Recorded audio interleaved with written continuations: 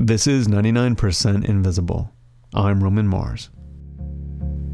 There's this photograph tacked on the wall here in the studio. It was taken in 1899. The photo shows 3 men, all wearing bowler hats, 2 of them in bow ties.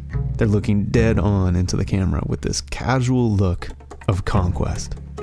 Knees raised, hands on hips, suspended midair on the lifted arm of a giant dredging machine. A machine used to force the natural environment to bend to the will of humans. Even if you don't know this image in particular, you've seen images like it. Scenes of people standing around proudly, looking good as they shape the earth. What fascinates me about the pictures from this time is that they speak to this moment when there was a real sense of awe and reverence for the marvels of civil engineering. Now, I don't mean to over-romanticize this stuff. A lot of things we did for the sake of progress were ethically dubious, if not outright horrible. There were mountains tunneled, hills flattened, swamps drained. But the environmental impact notwithstanding, these feats of engineering weren't just amazing for their time, they're amazing for our time. The photo I'm talking about, the 3 guys in bowler hats on the dredging machine, is a scene from the reversal of the Chicago River. And the reason that photo is famous, or at least famous enough for me to have seen it, is because the reversal of the Chicago River was an enormous engineering project that was successful. See episode 86, True Believers. But you've got to figure, there were countless other photographs depicting similarly awe-inspiring feats of engineering prowess that we have never seen. Because those feats never got finished. They were, you could say, failures. Today we have the story of one such failure which, before people finally gave up on it, probably also once included a moment of men posing on machinery. So actually, I do have a photo we can start from, dated to 1892. Reporter Julia Barton grew up in Dallas, Texas, where our story takes place. These men, a few of them in bowler hats, are standing on a wide flatboat with a winch on top of it. A chain and a hook dangle down from the winch, and they're hauling up a tree stump. The boat's in a narrow, muddy river, and it's surrounded by huge piles of broken up trees and other debris floating in the water. The boat's name? Snagboat Dallas of Dallas. Oh man, I love that name. Growing up in Dallas, I never saw pictures of things like the Snagboat Dallas of Dallas. I never heard of the failed project that generations of Dallas people spent their lives pursuing, even though it concerns an engineering project so massive that it was once compared to both the Panama Canal and the Great Pyramids of Giza. This is the story of the Port of Dallas.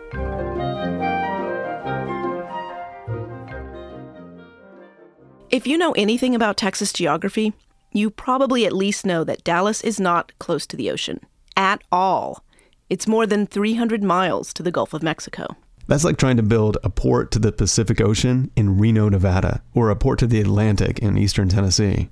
But unlike Reno or eastern Tennessee, Dallas is at least located on a river that flows to the ocean, the Trinity.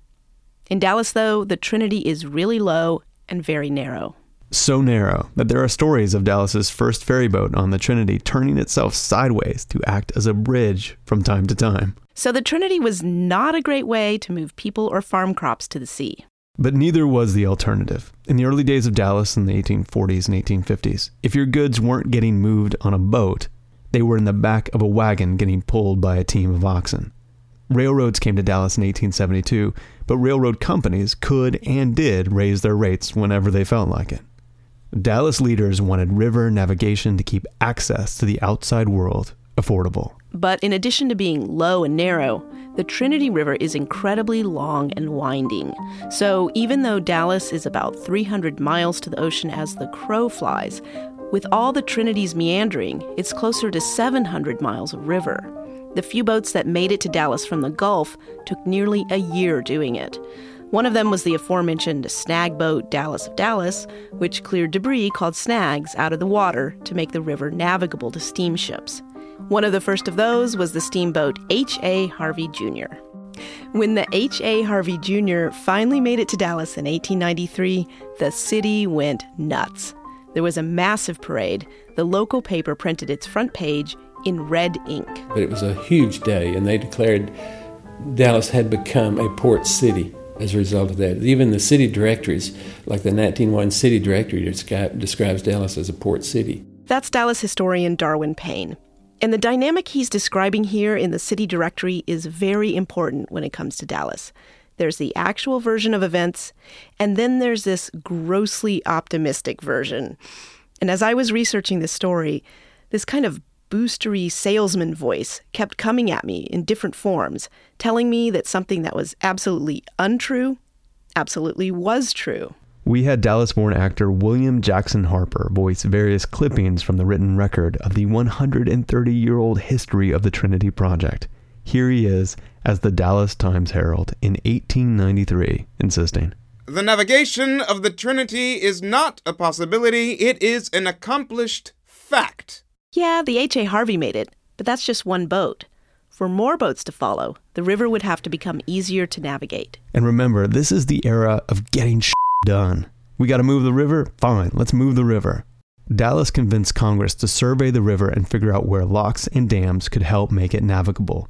The Army Corps of Engineers finished the first lock and dam in the early 1900s at a site 13 miles below Dallas. But eventually, Congress shelved the project. The locks and dams that had already been built moldered. Locks and dams along the river stood deserted and moss-covered. And just as it had done before the white man came to Texas and wrested an empire from the wilderness, the Trinity River, muddy, unclean, and turtle-infested, wound sluggishly between its banks in sullen victory. But then the Port of Dallas caught a second wind. The Trinity may have been turtle-infested, but it wasn't always sluggish. In 1908, the river flooded, and it made a mess of Dallas. It turned downtown Dallas into a peninsula surrounded by raging floodwaters. It devastated the city, and as a result of that, Dallas hired George Kessler to create what was known as the Kessler Plan. Kessler was a famous urban planner, European-trained, but he'd spent part of his youth in Dallas. He created a vision for the city that included boulevards and parks, but the part that really excited Dallas leaders was how Kessler reimagined the meandering Trinity. He envisioned it becoming a straight channel about a half-mile west of its existing course through Dallas. Levees would contain the new channel and open up miles of floodplain for development right next to downtown. Basically, they moved the river out of downtown. Even if you do know the geography of Dallas, it's hard to picture exactly what this means. The project was even bigger than you would think because it involved changes in the roadways going over, the sewer systems and utility connections, and a huge earth-moving project, of course. Suffice it to say, this was the kind of enormous project where there'd be pictures of giant machines topped by men in bowler hats. Well, by now we're talking 1928, so fedoras would have been more in style. And so, starting in 1928, the river moving project was a go. The city of Dallas dug the Trinity, a 26-mile straight-shot channel with tall levees on either side of it, a half-mile apart, perfect for the commercial barges that had now replaced steamboats. And make no mistake, the historical record shows that even though this massive project was on its face about flood control, Dallas leaders at the time saw this as the resurrection of the Port of Dallas. So in 1930, you've got another ceremony for the Port of Dallas. A bottle containing the sweet, sweet waters of the Gulf of Mexico, the final destination of the Trinity River, was smashed over a dredging machine as people cheered on. A local pastor gave the benediction. May these engineers envision see the coming millions who, when our virgin acres are upturned to the smiles of God and our fabulous resources developed, shall people this empire. They really liked to lay it on thick in those days. And from there, the plan to build the Port of Dallas was really underway. There was the general will for it, there was political clout behind it, and there was eventually money to fund it. The Army Corps of Engineers came up with a really big plan to change the whole course of the Trinity to allow boats up to Dallas. And even further upstream to Fort Worth. President John F. Kennedy, just a month before he was assassinated in Dallas, signed off on a huge $900 million spending package for the Trinity.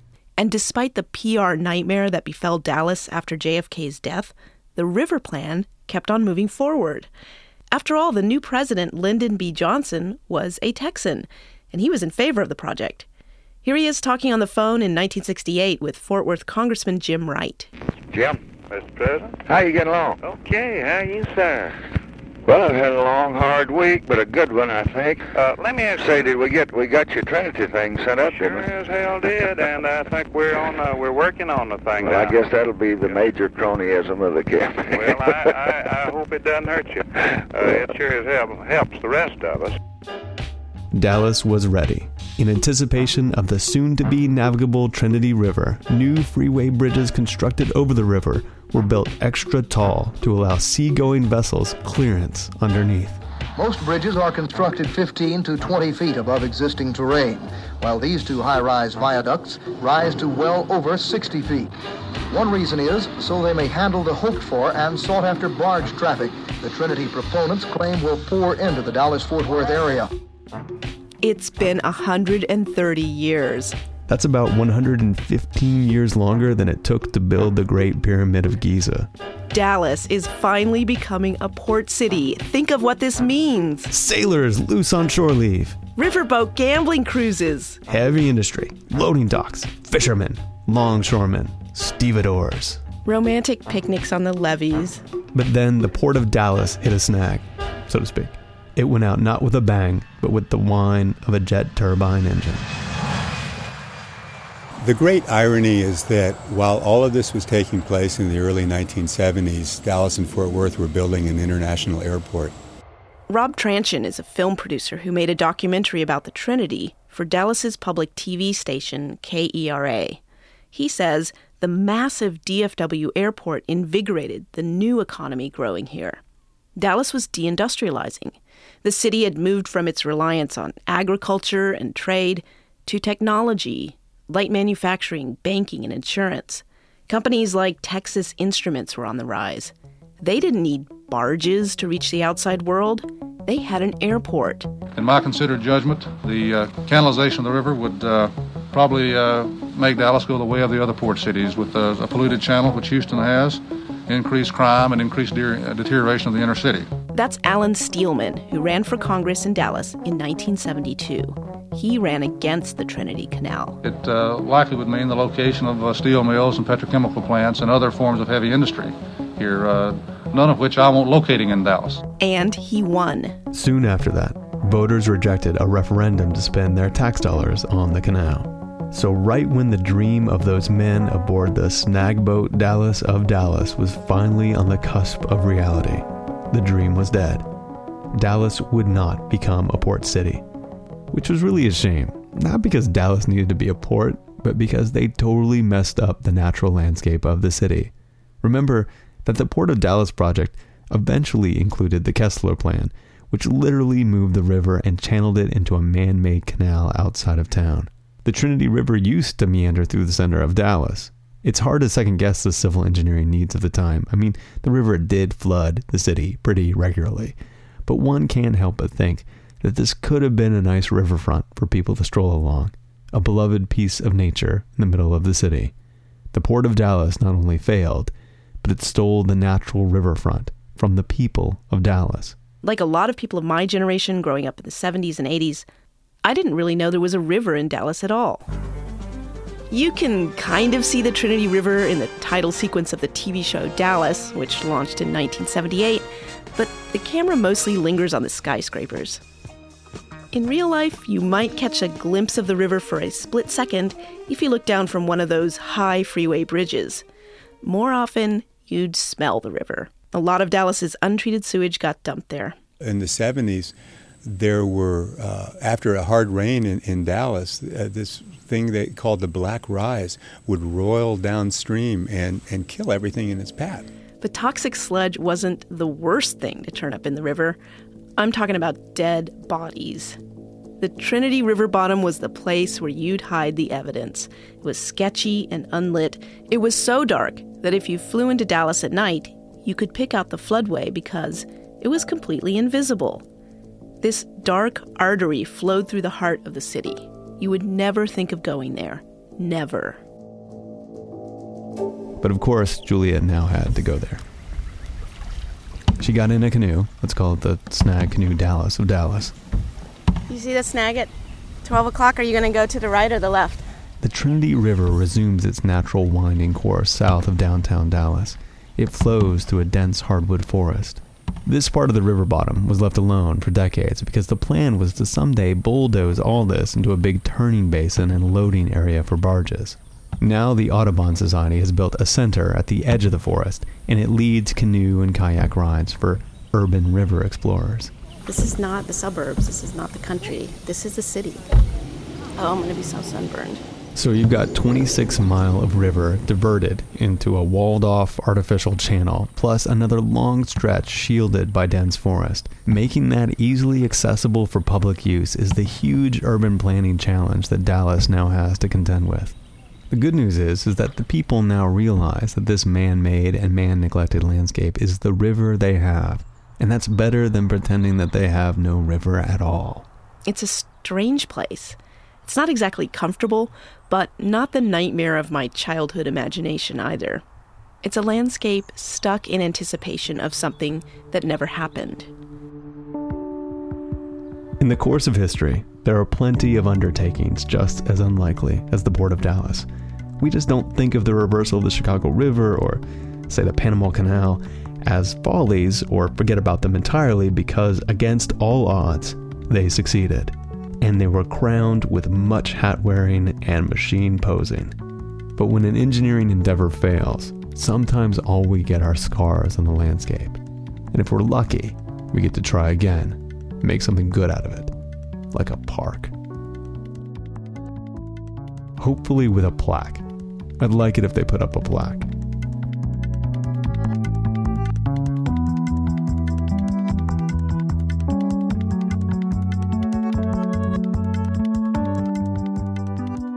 "99% Invisible" was produced this week by Julia Barton, with Sam Greenspan, Katie Mingle, Avery Trufelman, and me, Roman Mars. We are a project of 91.7 local public radio KALW in San Francisco and produced out of the offices of ArcSign, an architecture firm in the beautiful downtown Port of Oakland. Support for 99% Invisible comes from our hat-wearing and machine-posing listeners, and from Hover, the best way to buy and manage domain names. So if I still had the hope of turning Dallas into a port, I'd run over to hover.com right now and I'd buy the domain name theportofdallas.com. That's just sitting there. So are all the variations of Snagboat and my personal favorite phrase from this episode, turtle infested. Turtleinfested.com is waiting to be the best website of all time.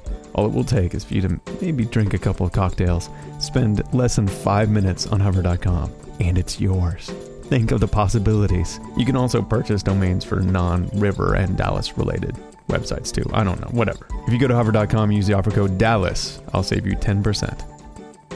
Support is also provided by harrys.com. My boy Carver always has something to shave. I just had to use that joke once. harrys.com was started by two guys who wanted better shaving products without waiting for that dude at the drugstore to get the key to pull the razors off the display rack. Do you know why they lock the razors up like that at the store? It's inventory control, because normal razors are stupid expensive, but Harry's are not expensive, and they're better because they bought their own razor factory. Their shaving cream smells really nice too. I wonder if they bought their own nice smelling shaving cream factory. Go to harrys.com, that's HARRYS.com, and Harry's will give you $5 off if you type in our coupon code, that's 99PI, with your first purchase. And finally, support is provided by Tiny Letter Email for people with something to say. My boy Maslow always has something to say. What do you have to say, Maslow? The two scariest villains on Doctor Who are the angels and the shadows. The angels turn you to stone. The shadows turn into a walking zombie skeleton that kills people. Are you afraid of the Daleks? No, I'm not afraid of the Daleks because one of their hands is a plunger. tinyletter.com. It's free, easy, minimal, and powerful. The simplest way to send an email newsletter from the great people behind MailChimp. Thanks to MailChimp and the Knight Foundation, a group of us indie producers formed Radiotopia from PRX. It's an audio storytelling collective where the best producers can get the support they need to make their best work. We have big news coming from Radiotopia in October. I've been working day and night, but I'm not ready to tell you about it yet. So stay tuned. You can keep up with all the comings and goings of 99PI on Twitter, Facebook, Tumblr, Instagram, and Spotify. I said hi to every single person who said hi to me on Twitter. You thought I was kidding. I was not kidding. And you're always welcome at our place at 99pi.org.